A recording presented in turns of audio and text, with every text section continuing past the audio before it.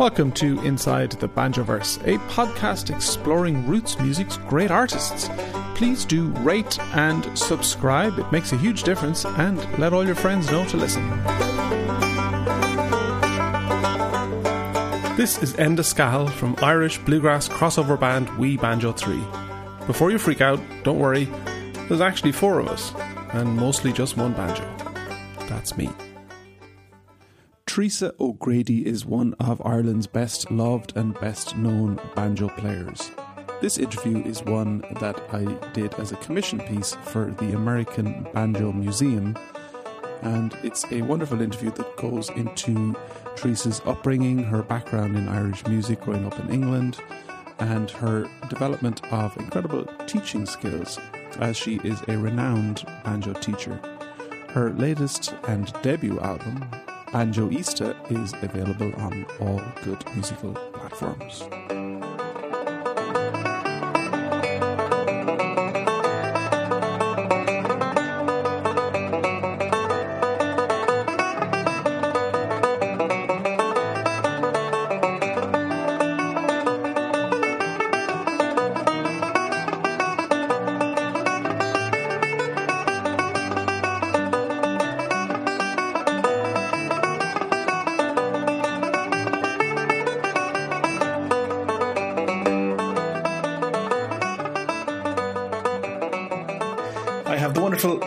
Teresa O'Grady, the Banjoista.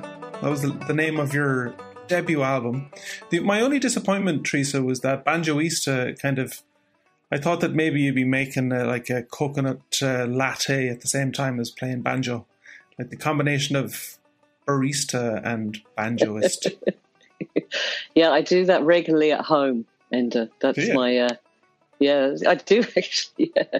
We're big coffee fiends in this house, so I've every kind of a coffee contraption under the sun. Yeah, wonderful. In this house. Yeah, you are one of Ireland's premier banjo players, a very prolific banjo teacher. I know this for a fact, and I'm a big fan of your playing.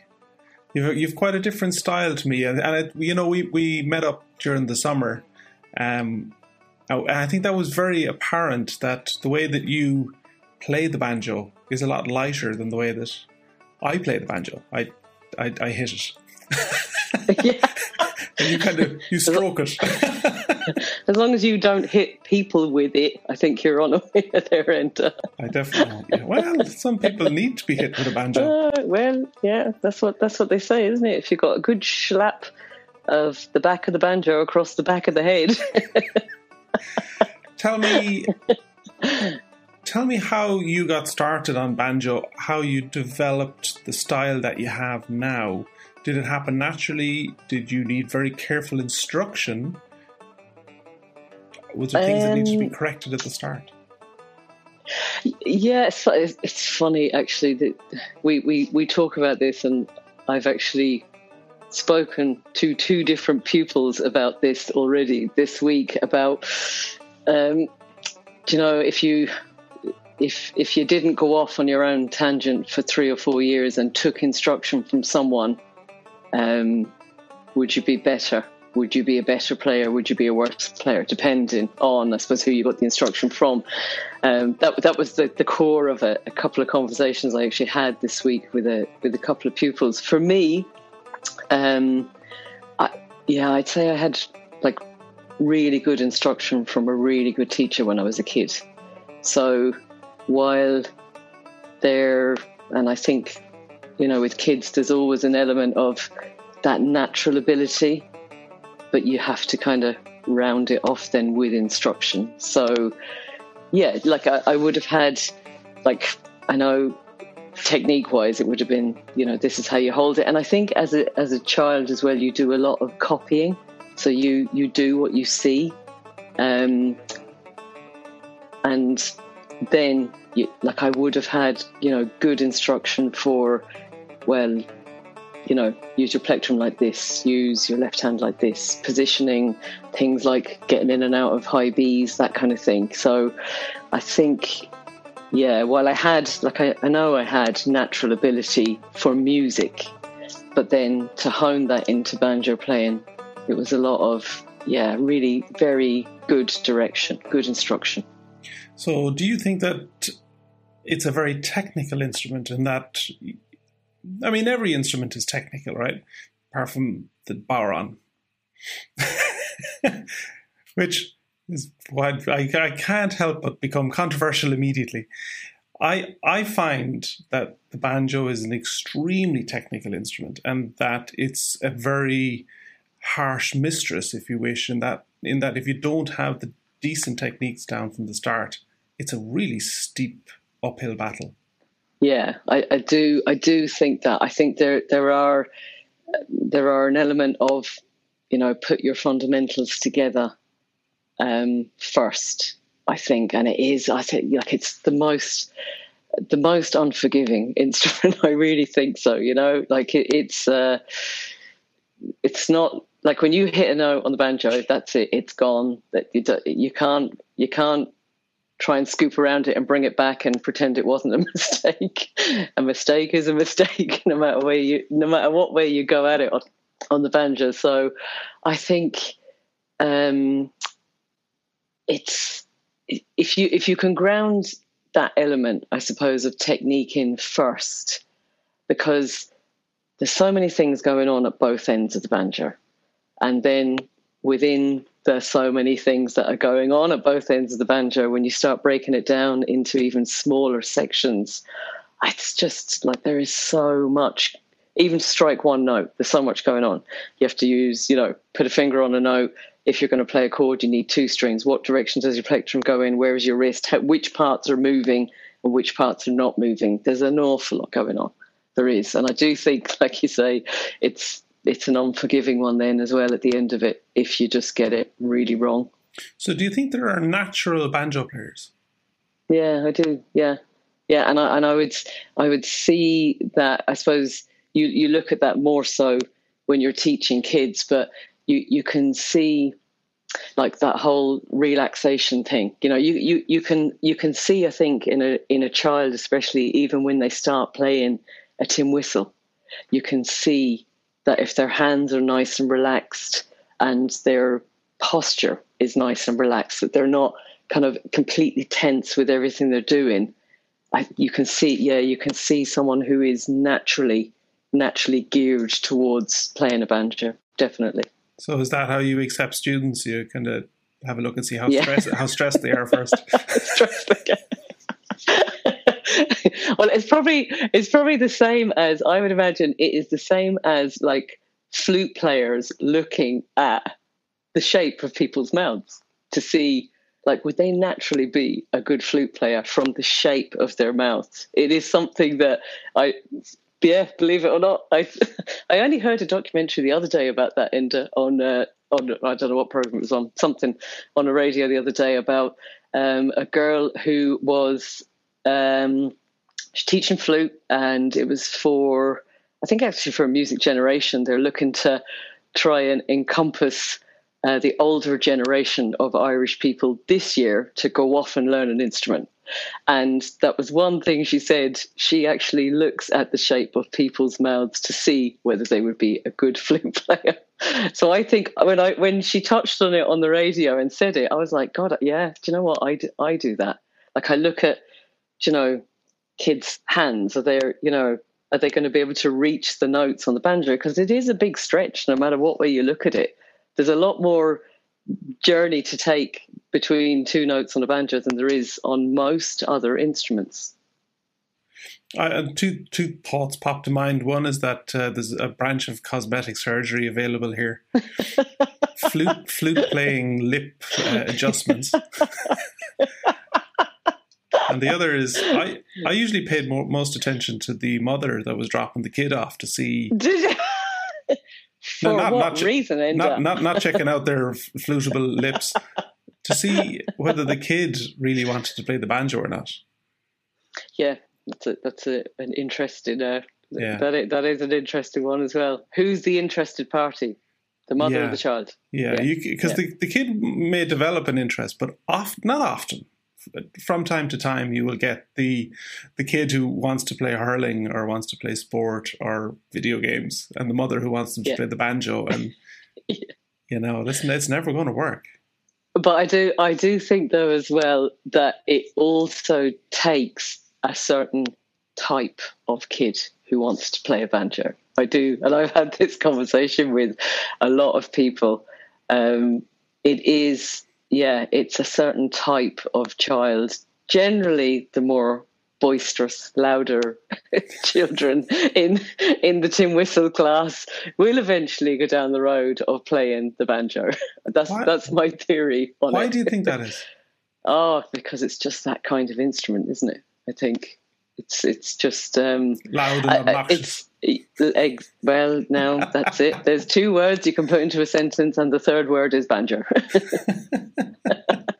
There is a particular, there's a particular type of lunacy to most banjo players that you would meet on the circuit that may not be there with other instruments. Yeah.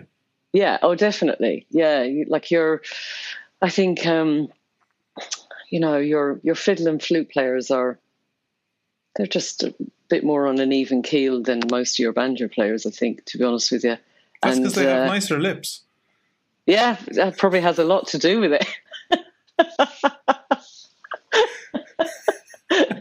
And the banjos are definitely short stubby fingers. That's the problem. Well, who now? The banjo players, or the fiddlers, the flute players, and the flute players. Yeah, some of them do. But they're there's definitely a type. There's a type that plays a banjo. Yeah. Sure, look at us. I know, type B. Oh, I'd say D or E, and never mind B. Oh, you must miss the crack, and because we're all at home, and my God, like Irish music is such a social. I don't know if there's a folk music like it. Maybe bluegrass, though they do tend to spend an awful lot of time sitting in a circle playing the one tune over and over without any disrespect to them. But Irish music, we all just get together and we all play the tune, and you know 5 people can play the same tune at the same time and play 5 different versions at the same time. Absolutely, and it's awesome. You must miss it. It still works. Yeah, you must miss the crack. Yeah, miss the and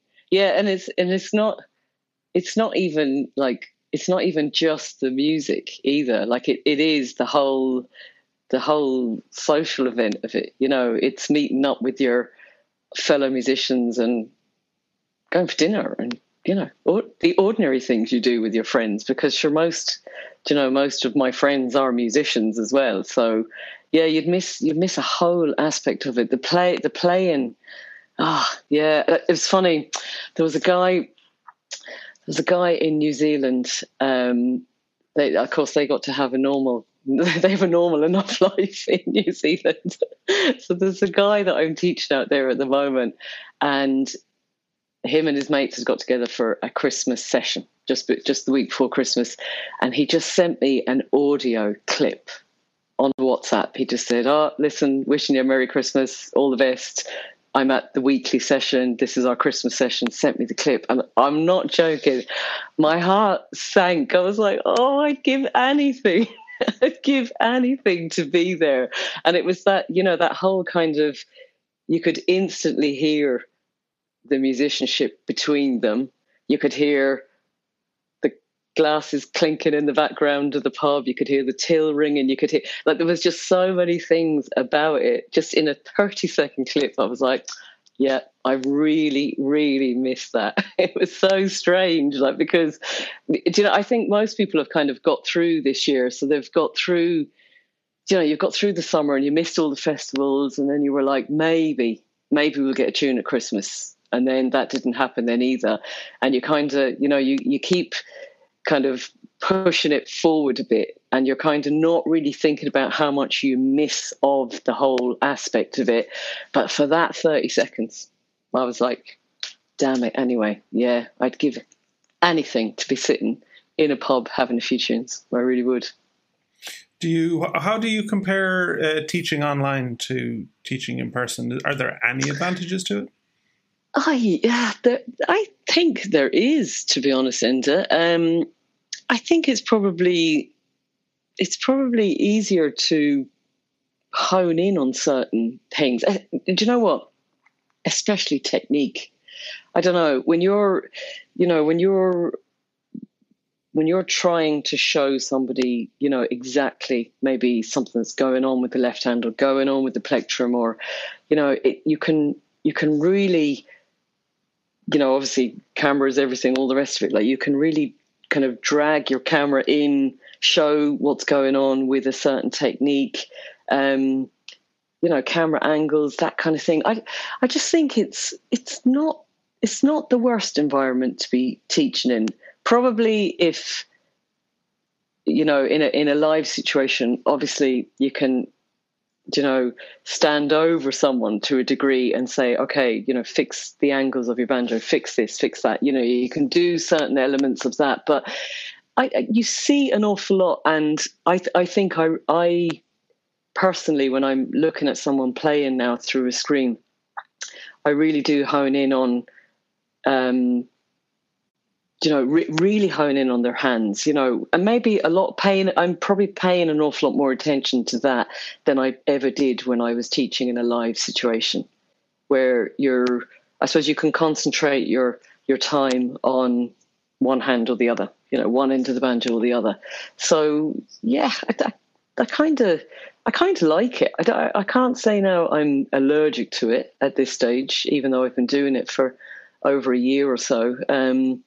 I quite enjoy it. I really do. I think you can maybe cut through a lot of crap as well, when you're online and you're just like focusing in on certain aspects of people's playing.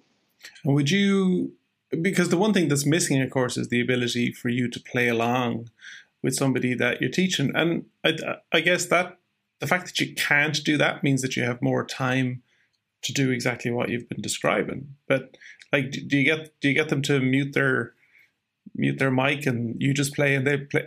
Yeah, not that you're going to pick up an awful lot, but I mean they'll get to experience it. But I think for the benefit of if you're trying to, that's the element I would miss of it from a live point of view, that when you're trying to help someone maybe develop rhythm, like there's nothing like, so you've been there yourself, sitting in a class of 10 pupils in Milltown Melby and all that racket going on around you. But if you can kind of stress and play rhythm very, very deliberately in that kind of an environment, you can actually hear the room coming round to what you're doing eventually.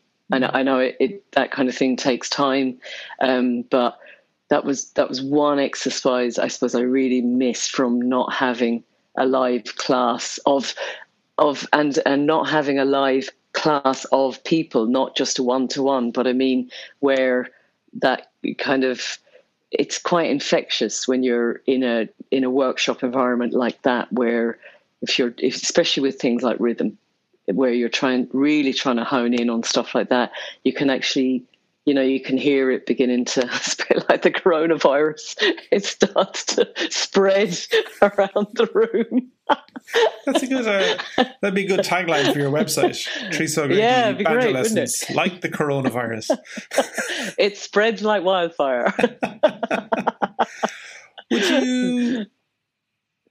What do you think about banjo styles? And to refer back to what you were just talking about, I remember hearing a young fiddle player playing online, and I knew before I read the description that she was a student of Brian Conway's, because she looked like Brian when she played, and she was like 11, and she had the same mannerisms and the same, and you could see that immediately.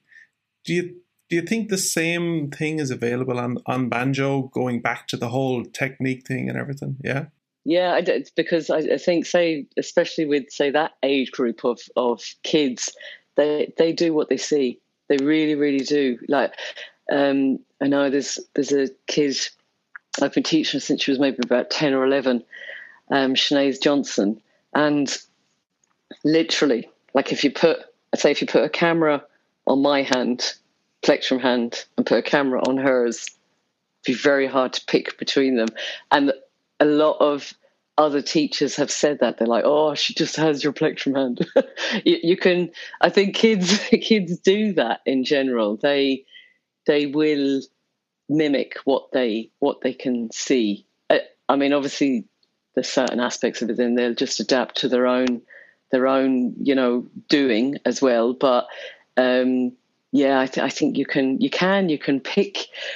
pick kids out of their teachers in an awful lot of ways, and then that leads on then to different styles. It absolutely does, I think. Yeah, there are so many different styles of banjo playing. Like it's. But it's a totally new phenomenon, because like fiddle, flute have had hundreds of years of geographical styles. Banjo's literally, around 40 years? Yeah, it's very, very small in the bigger scheme of things, I suppose.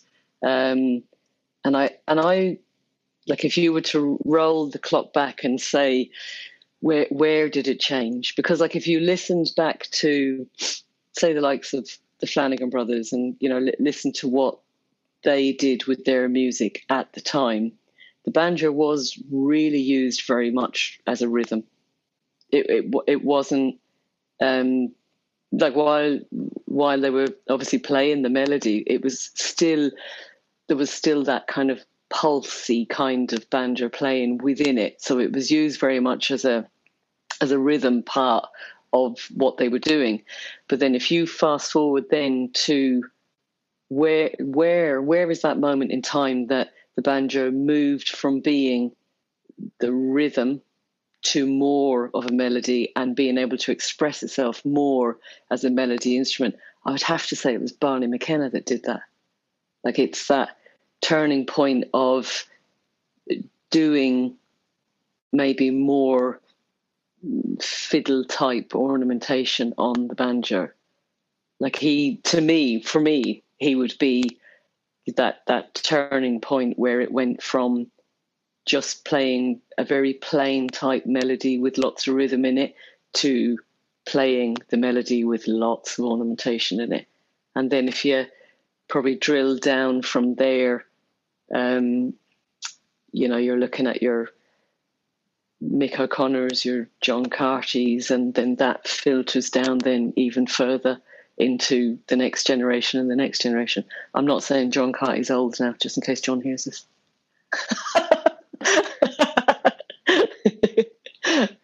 Hello, Pantheon podcast listeners. Christian Swain here to tell you more about my experience with Raycon earbuds. Our family now has 3 pairs of Raycon earbuds around the house, and my wife just grabbed a pair of the Headphone Pros to replace some headphones from a company that was double the price. And yes, she loves them. Now, if you haven't pulled the trigger on a pair of Raycons, or even if you have, but you're in the market for another pair because they're just that good, well, now is the time to check them out, because they just launched their upgraded model of the best-selling everyday earbuds. With Raycon's upgraded everyday earbuds, now you also get active noise cancellation, ergonomic design, and multi-point connectivity that lets you pair with 2 devices at once. New quick charge function, 3 customizable sound styles, plus awareness mode. Available in a variety of vibrant new colors to complement any and all skin tones. I even have a pair of earbuds in a cool green color. I have tried just about every earbud known to humankind, and these Raycons are fantastic. Seriously, if you've been wanting to check out Raycons, there truly is no better time. You're going to ask yourself why you didn't check them out sooner, and Raycon offers a 30-day happiness guarantee. So what are you waiting for? Go to buyraycon.com/Pantheon today to get 20% off your Raycon order, plus free shipping. That's right, you'll get 20% off and free shipping at buyraycon.com/Pantheon. buyraycon.com/Pantheon. Is it my big influence would have been Jerry O'Connor, who immediately brought an American flavour to Irish banjo.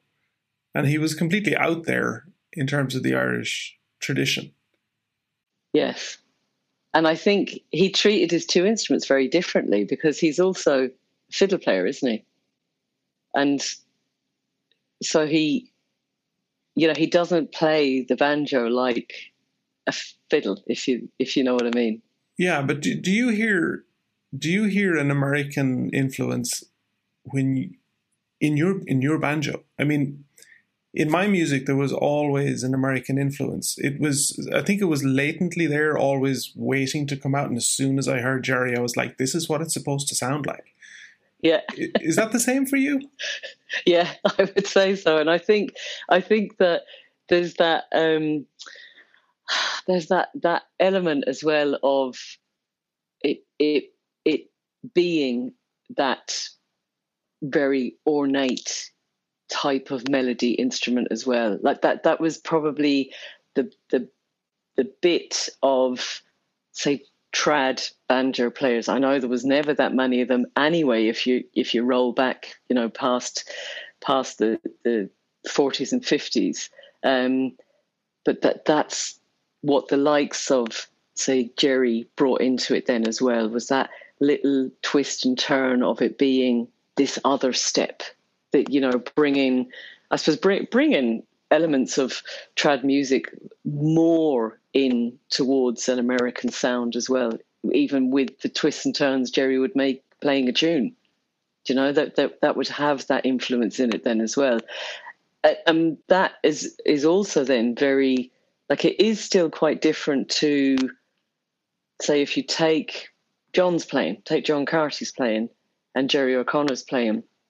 Like, John is still very, very much, it's hinged on the rhythm, but then there's all these little like flurries of ornamentation in it that you can hear bits of Jerry in some of what John does. You can hear bits of John in what Angelina Carberry does. You can, like, and that leads to all of these different kinds of styles. Like, there are so many different kinds of styles that bring it back then to, okay, banjo playing has only been around for 40 or 50 years, but God, it's very diverse, even as it stands at the minute.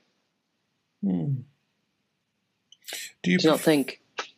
It is incredibly diverse, but I think it's a really fascinating instrument within the context of Irish traditional music, because it came essentially from America. The forerunners of Irish banjo happened in America. And then the guy that made it famous, essentially, as you said, Barney McKenna, mostly wasn't really playing what we would describe as traditional Irish music. He was in a very famous ballad band in the Dubliners. So it had this really kind of sideways entrance into now being considered a traditional Irish instrument. And, if you go to the banjo competitions, it's like you have to play it in this traditional Irish style that came after its introduction into Irish music in the first place, which is kind of backwards and a bit funny. It is, yeah. It's a bit of a chicane twist to it, all right, with what with how it became part of traditional Irish music. It's very much, it did take a bit of a U-turn if you think about it that way. But I wonder though as well, underneath all of that, like if you take that turning point of Barney McKenna. But I wonder what, okay, so you would have heard, and we all heard, the commercial end of Barney McKenna's playing, and that would have been what he did with the Dubliners.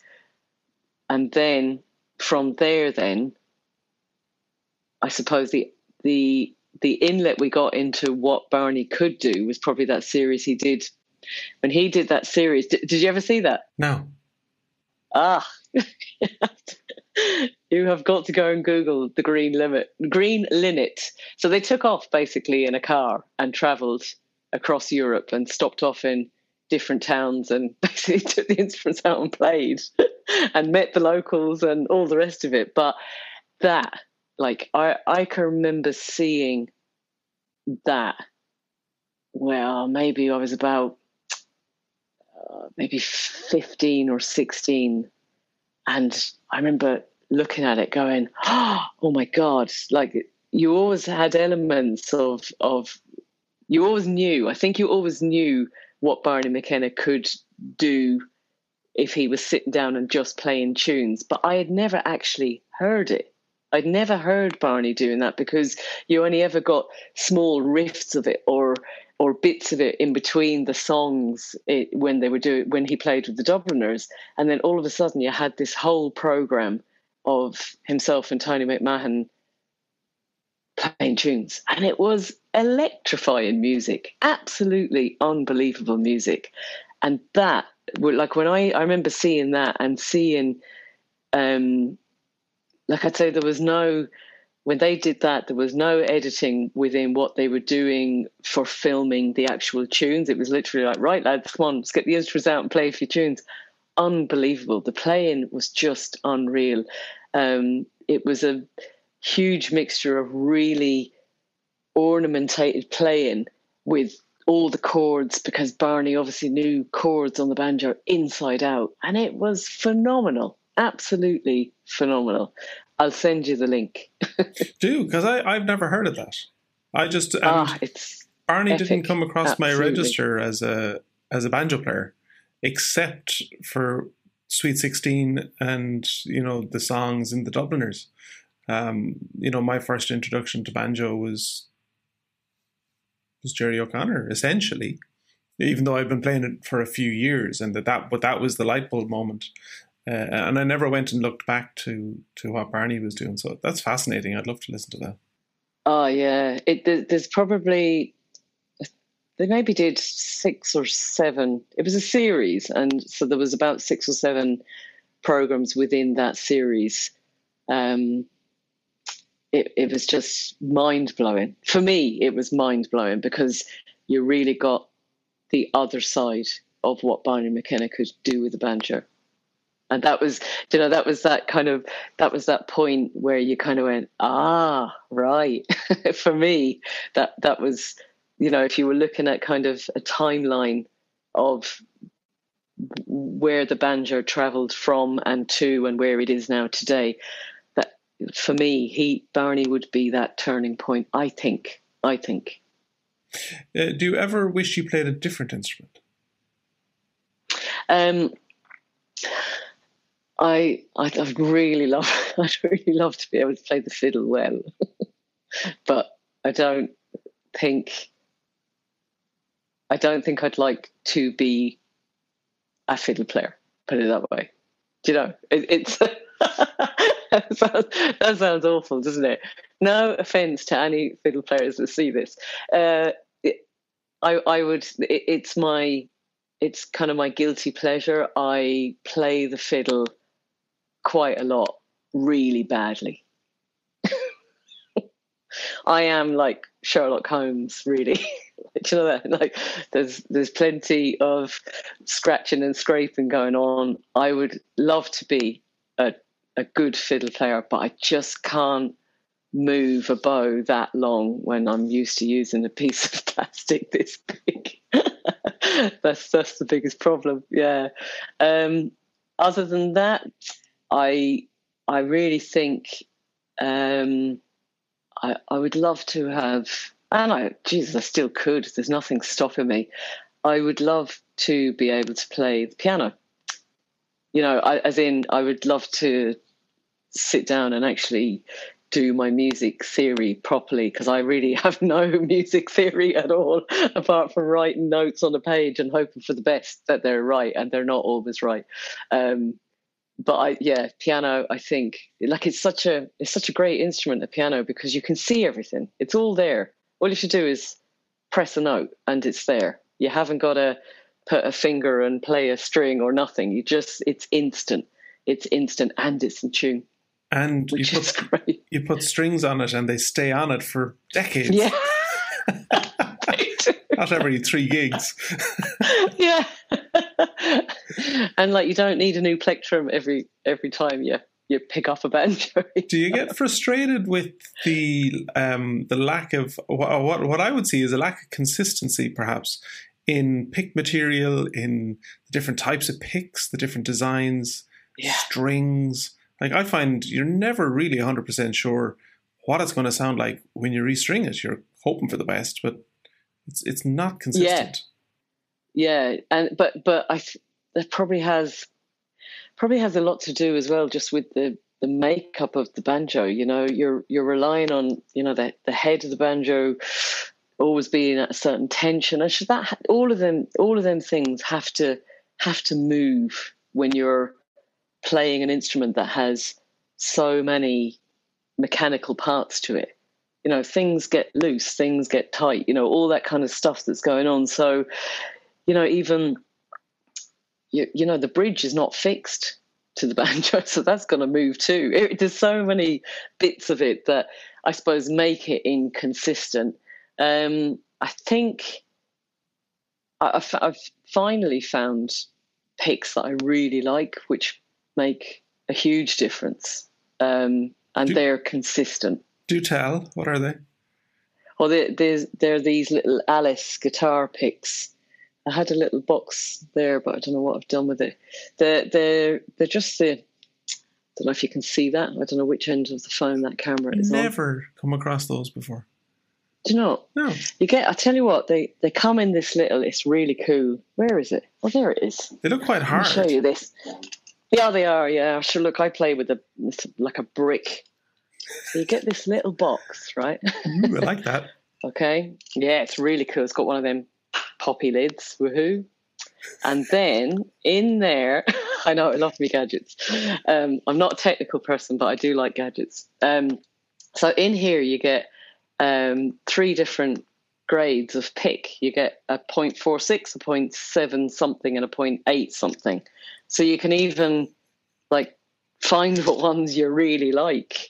And they're brilliant, and they're actually very, very durable. Like they take a serious amount of playing and abuse, which is great.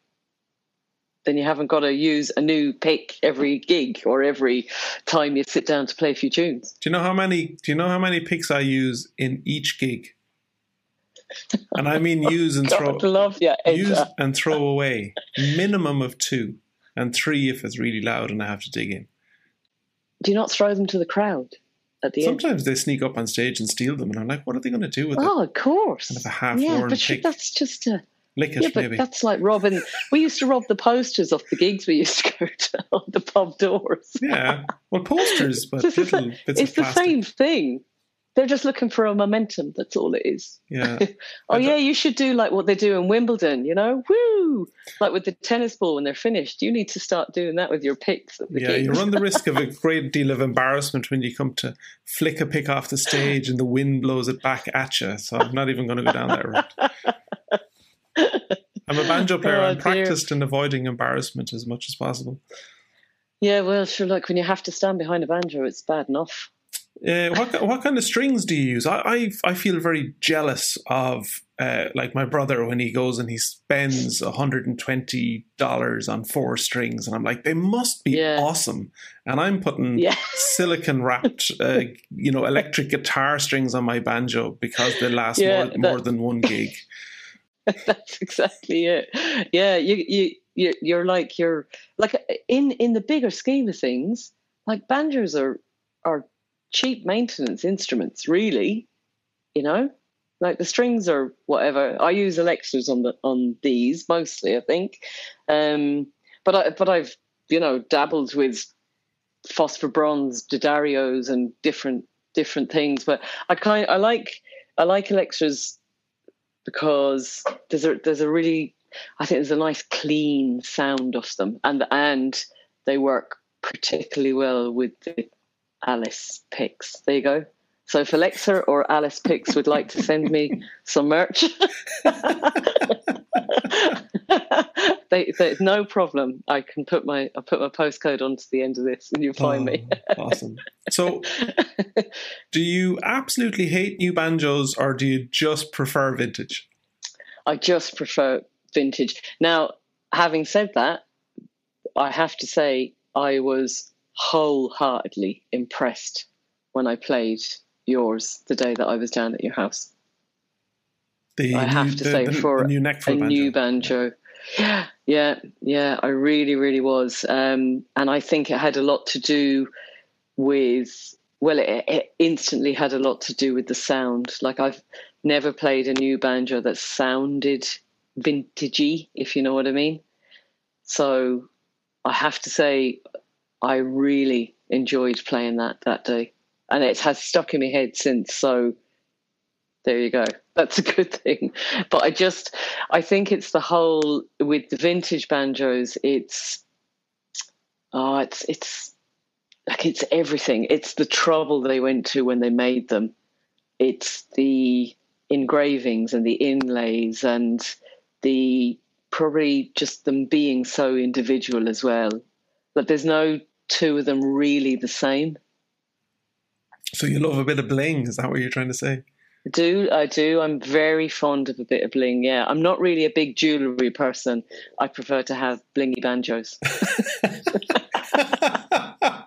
I like a bit of bling on my knee. Yep. Absolutely. So, yeah. Have you found the perfect banjo, or... Yeah. Oh, you have? Yeah. Wow. No doubt. Well, tell us about Absolutely. it. You might even show it to me. Yeah, I will. It's this one. This is the Epiphone Deluxe. Well, I can't see myself in that camera, Ender, but I'm hoping that you can see. No, I can see it. I can see your there. Christmas tree as well, which is awesome. Oh, can you? Of course you can. Yeah, in the reflection on the head. Yeah, it took a while. I'd say I played. Well, I've always kind of had, and when I switched from my banjo, I originally had a James Burton banjo, which was made in the UK. Actually, a really nice banjo. That would have been the banjo my parents got me when I was 10 or 11. That was my first proper banjo, and I played that right up until probably nearly 17 or 18 years ago. And then the first Epiphone I had is an Epiphone concert, and I have that there as well. But I suppose I was looking for the perfect banjo in every way. Like the first one I had, the Epiphone concert, didn't have an original Epiphone resonator on it. So I wanted the whole lot. I wanted the full package. So I sent Joe Diamond off on a mission to get me an Epiphone Deluxe, which I really liked the look of when I started doing a bit of drilling down into what I liked and stuff. This is the back, and it's all gold plated, and they went to a lot of trouble with beautiful carvings and engravings on the metal inlay, just immaculately done. And he went off anyway, and this is how individual they really are. I played at least 4 different Epiphone Deluxe banjos before I played this one, and was very on the fence about the other 4. But this one, just whatever it was, it just all completely worked. Everything worked. Everything about it just instantly played.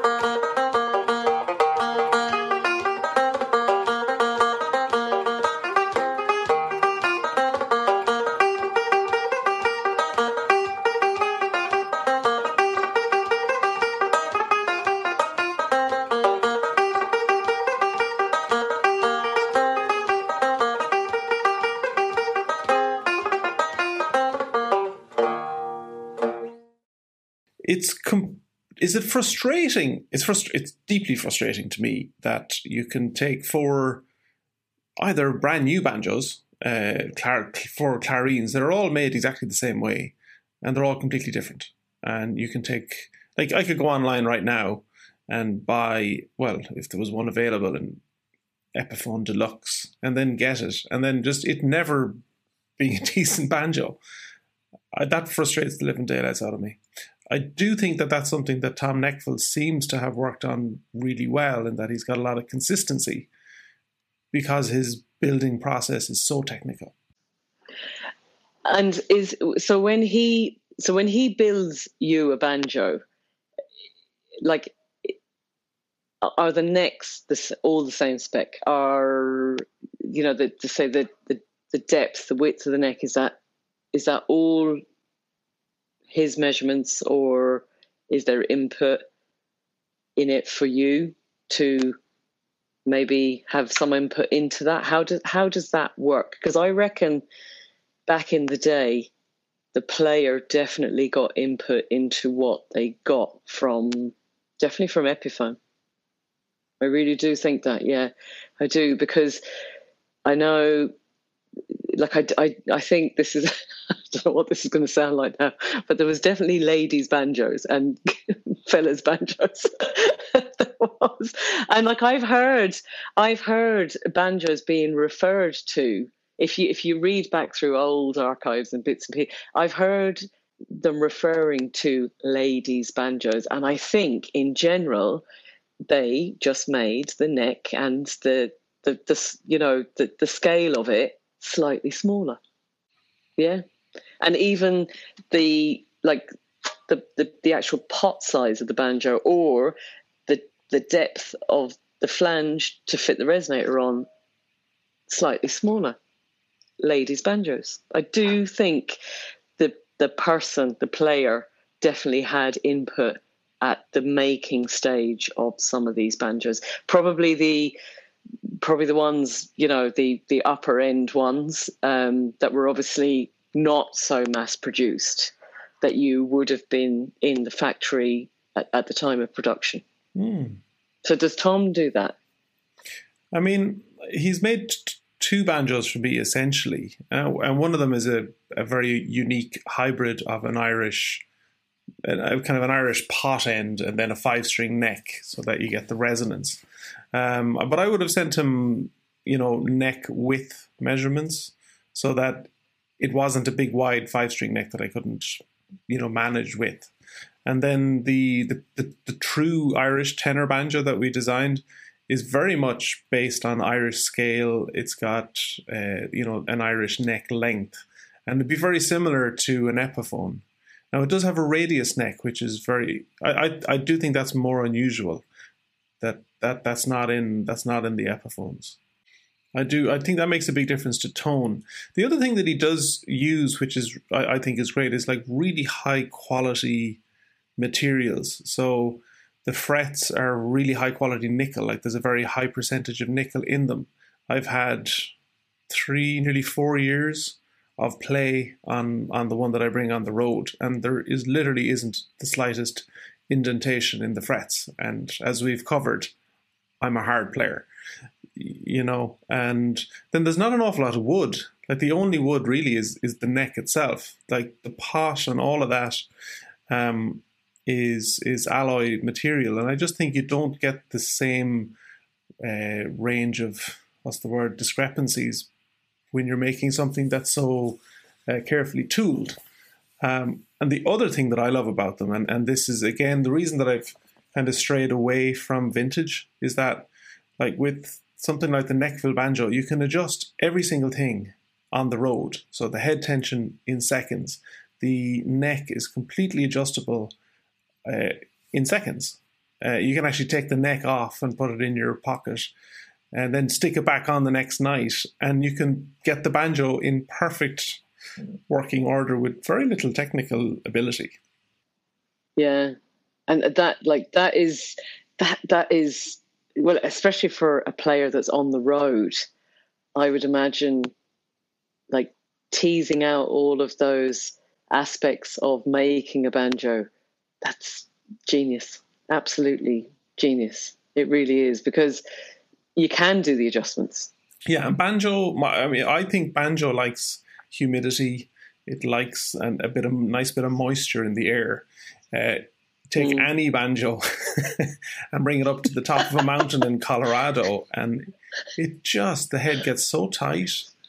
Yeah. And the ability to be able to lower that immediately and get the banjo sounding nice, and then fly to Kentucky where it's like 98% humidity is like swimming on stage, and then you can tighten it up instantly. That's why I'd find it really hard. I'd struggle to bring a vintage banjo on the road for those reasons, because not being able to adjust it. They don't travel. They in general, Enda, they don't travel anyway. Like I brought this over to. I just brought it to London, doing a workshop, a couple of gigs over there a few years ago. And I wanted obviously to play my banjo. I didn't want to play a banjo that someone was going to just lend me, because like that, you don't know what you're going to get. So I brought it with me on the plane. It was on, booked a seat, away you go. But God, it was about a month after I got home that it got back to what it was, just because of the journey, I think, more than anything, and having to like let all the strings down for the flight. And the poor thing was just, it was traumatized after one Ryanair flight. Sorry, Michael O'Leary. He won't be watching this anyway. That's the name of your next album, The Traumatized Banjo. Yeah. Or maybe it should be a book, a kind of a self-help book for musicians. Yeah. Oh yeah, it was. Yeah, me and the banjo were traumatized after it. I came up with I was asked to give a talk at an American workshop one time, and they wanted the people that influenced you, and a bit of background history. And I said I wanted to talk about the difficulties of being a banjo player. And that I wanted to title the talk "Banjo Dysmorphia." What I play and what you hear are two completely different things. Yeah, or what I play, what you hear, and how I feel. Exactly. Dear. Do you suffer a bit with that? Oh yeah, completely. Oh Jesus, yeah. Even incredibly, what the things that run through your head, like when you're standing behind the banjo putting out there your music versus what they're hearing. You'd hope it sounds half decent most of the time, but the stuff that goes through your head. Oh Jesus. Banjo imposter syndrome. Yeah, but banjo trauma. It is trauma. Yeah, I think you have to be traumatized to want to play it in the first place, and then. There's an element of that. Yeah. There is definitely. It's one of them things, isn't it? Where you, I don't know if you remember one of the years that this was before the recital in Milltown actually became an official recital. Not long after poor Stephen Madden passed away, we decided to have like a banjo session on a Wednesday in one of the pubs in town. A very short interjection to explain what Milltown is. It refers to the town of Milltown Malbay in County Clare in Ireland, where a summer school is held every July called the Willie Clancy Summer School. It's a mecca for Irish musicians. Many go there to attend the classes. Most people go there to play music in the pubs. And sessions can go from early morning until very early the following morning. It's almost a rite of passage for young musicians. I went there for 18 years in a row, loved every moment of it. It's a wild, wild week. It's amazing. So the first year it was just the teachers, and we told anyone that was in the classes, if you want to come in and sit down and play a few tunes for the afternoon, brilliant, great. So we were in, I think it was the Players pub in the middle of Milltown. I don't know if you're familiar with it, but the windows on the front of the Players bar, when they're fully open, you can actually like you can lean into the pub from the street as you walk past. So what happened? What happened was the first year kind of went okay, and then the second year, obviously there was an awful lot more banjo players in there, and I was facing the window, so you could see all the people walking by, and it happened to be a gorgeous day outside, and there was just this instant reaction. So you could see someone walk by, and they'd be like, "Oh, what's that? What's that?" And then they'd put their heads in the window. And they either absolutely loved the fact that there was 30 banjos in there playing, or they just got this whole like kind of like recoiling attitude at the window where they just go, "Oh my God, that sounds horrendous." And they just keep walking. It was such a funny reaction to see. Like some people were just like, "Oh, that sounds amazing. I love the sound of that, all them banjos together." And other people were just like, "Oh my God, that's just torture." And they just keep walking. I'm convinced we Banjo 3, we sold out our very first gig in Galway Arts Festival. And bearing in mind the band, you know, the name described what it was at that time. It no longer does. And it was, not only was it sold out, but like there was 50 or 60 people around the block trying to get into the Roisin Dubh in Galway. And happy day. Yeah, I was convinced it's because there's all of these closeted banjo lovers. They won't really admit it in public. They're walking down the road and they see 30 banjos in a pub and they're like, "Yes! I didn't even know I needed this in my life." Yeah. But there are so many people that it's a love-hate. It's like Marmite. You love it or you hate it. And I think the sound of the banjo is exactly the same. You either instantly love the sound of it or you just can't inflict that on your ears, one or the other. You see, I feel like it's my life's mission is to move the banjo away from Marmite to marmalade, that everybody kind of likes it. And some people love it. Yeah, a Marmite marmalade thing, yeah. There's my next book, From Marmite to Marmalade. God, I'm on fire today, Teresa. With your banjo. Oh, Jesus, it must be the old internet. There is fog, actually, just rolling up the hill at the moment. And do you know what? The only time my internet did not work for me was when there was fog. Really? Believe it or not. Wow. Yeah, honest to God.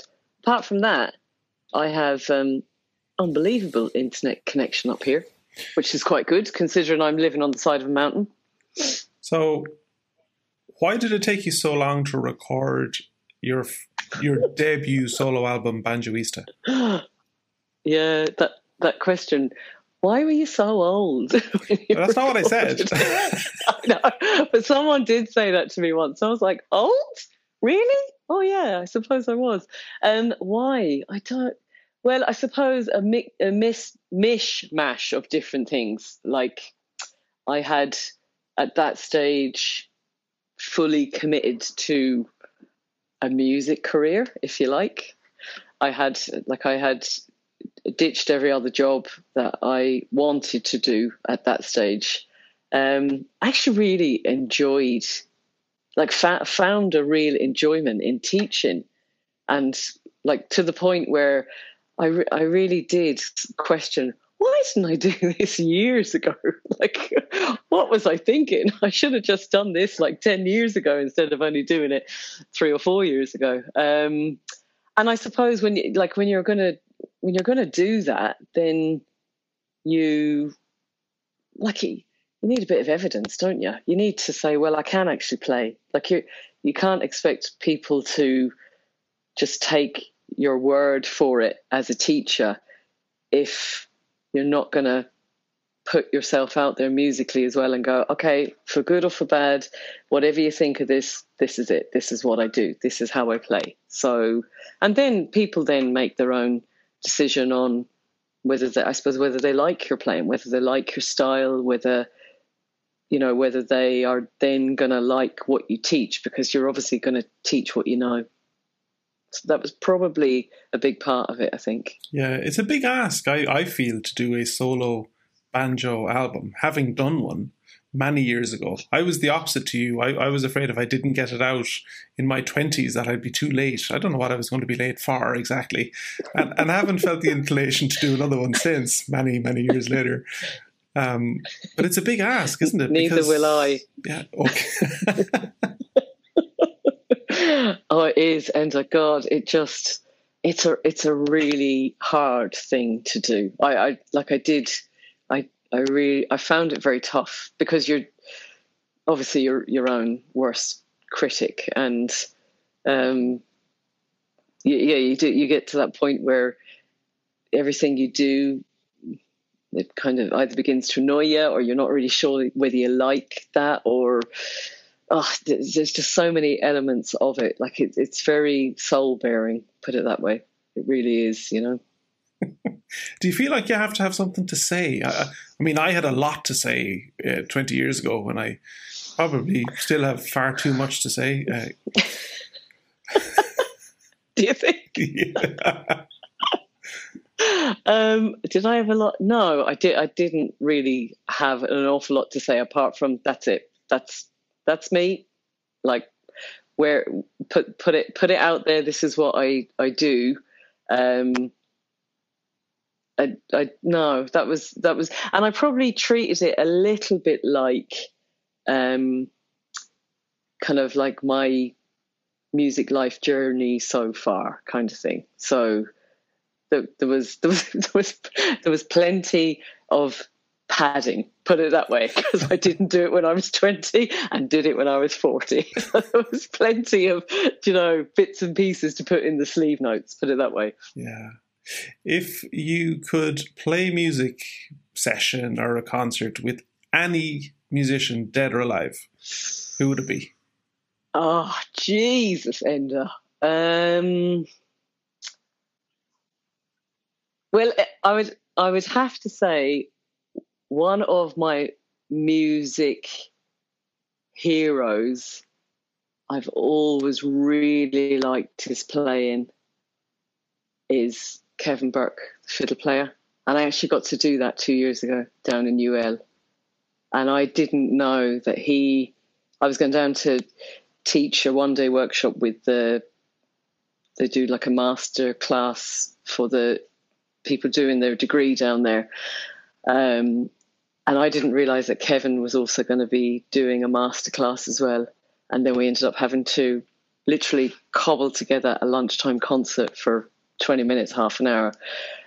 So that was like, oh my God, I actually got to play with one of my musical heroes as a kid. So, and I've got a very funny Kevin Burke story as well to tell you, if you'd like to hear it. Yes, please. So when we used to own a pub locally, and Kevin, I think on his mother's side, they're actually, like, his mum is from the local area. She's not that far from Chulstrand, where you played in the pub. Do you remember? And so one day I was working in the pub, and it was like a pub and a shop and all the rest of it. So this guy came into the shop, and we had like petrol pumps and everything, and he pulled in to get some petrol for the car. And he walked in the door, and I was like, oh my God, he really looks like Kevin Burke. But then I was like, do you know, your head is doing like 10-second somersault. And I was like, what would he be doing around here? Oh God, maybe it's his brother, Noel. Noel is a fiddle player, and he makes bows for fiddles, and he lives over in Newport. I was like, yeah, maybe it's Noel. God, they really look alike. So this guy came in, and he said, is it okay if I fill the car with petrol? I was like, yep, no problem. And then he came back in to pay, and he said, I said to him, I said, sorry now for asking you this question. I said, but by any chance, are you Kevin Burke's brother? Kevin Burke he's a really well-known fiddle player, and I went off into this little like rant about he used to be like one of my still is one of my favorite fiddle players from when I was a kid, and and I must have just twittered on for about 30 seconds, and he goes, no, I'm not. Oh, right, sorry about that. And he went, no, I'm not Kevin Burke's brother. I'm Kevin Burke. Oh God, I just died. Like if the ground could have swallowed me up, that was the time and the place to do it. And I was just like, oh my God. But he was so gracious about it. What he ended up saying was listen, I'm playing a gig tonight at Matt Malloy's. If you want to come along, by all means do. But I couldn't because I was working. But that was my Kevin Burke story. And then when I met him then 2 years ago down in UL, when we were doing the concert, I said, I've actually got a story to tell about you, Kevin. And he goes, what's that? So I started my story about the petrol pumps. And he goes, you were the girl behind the counter that really embarrassed herself. I was like, yeah, that was me. So that was my Kevin Burke story. So I've got to live the dream. I got to actually play tunes with him. That's an awesome story. Yeah, it was pretty cool. Yeah, I did that Limerick teaching series as well, and when I went down to play the lunchtime concert, it was Charlie Lennon, who I think was utterly distressed at having to play with a banjo player. Got over it. And got over it. That's was okay. Charlie Lennon and Oisin McDiarmid. I mean, two more fabulous fiddlers, and they went and they played first and second, and then it was me. And I probably played the worst I've ever played in my entire life because I was just mesmerized. I was like, oh my God, I've just listened to, heavenly Irish music. Okay, I'm going to plonk out a couple of jigs. And I was like, oh, please. I wanted to go home and give up music and go drive a bus or something. It wasn't as pleasurable as your story. No, mine was, I have to say, was just, it was lovely. It was so nice. And Kevin is just he's such a lovely man, as well as being a great fiddle player. He's a really, really nice guy. Very funny, very articulate, and just, very, very good now. Good company to be in for a day. So he was. Yeah. It's nice when you meet your musical heroes and they're decent people. Yeah, it is. It really is, Wonderful. Teresa, thank you so much for taking the time, chat, all things You're banjo. You're very welcome. Yeah. An absolute pleasure. And you too, and it's great to see you. Yeah, even in lockdown. We'll be here another while yet, but we will get through this. I'd say so. We will, absolutely, absolutely. Awesome.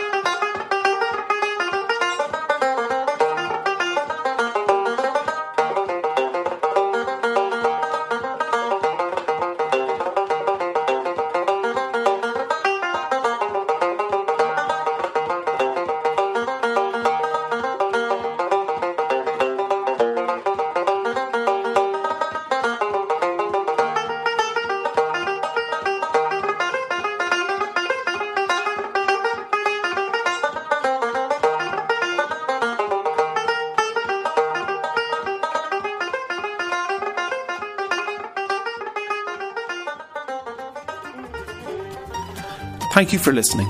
If you loved this episode, please head over to our website, webanjo3.com, to subscribe, rate, and do leave us a review. It makes a huge difference. See you next time inside.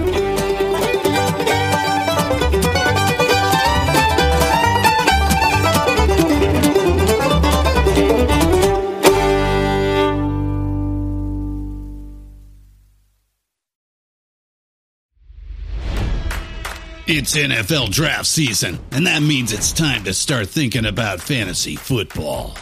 FantasyPoints.com features industry-leading experts and prognosticators using proprietary hand-charted data to help you score more fantasy points. FantasyPoints.com is the place to go for whatever kind of fantasy football you play. Whether you play fantasy football, daily fantasy sports, or do a little bit of everything, Fantasy Points has the meticulously researched content to guide you to victory. And why wait for the fall? Fantasy Points also covers the new spring football league, the UFL.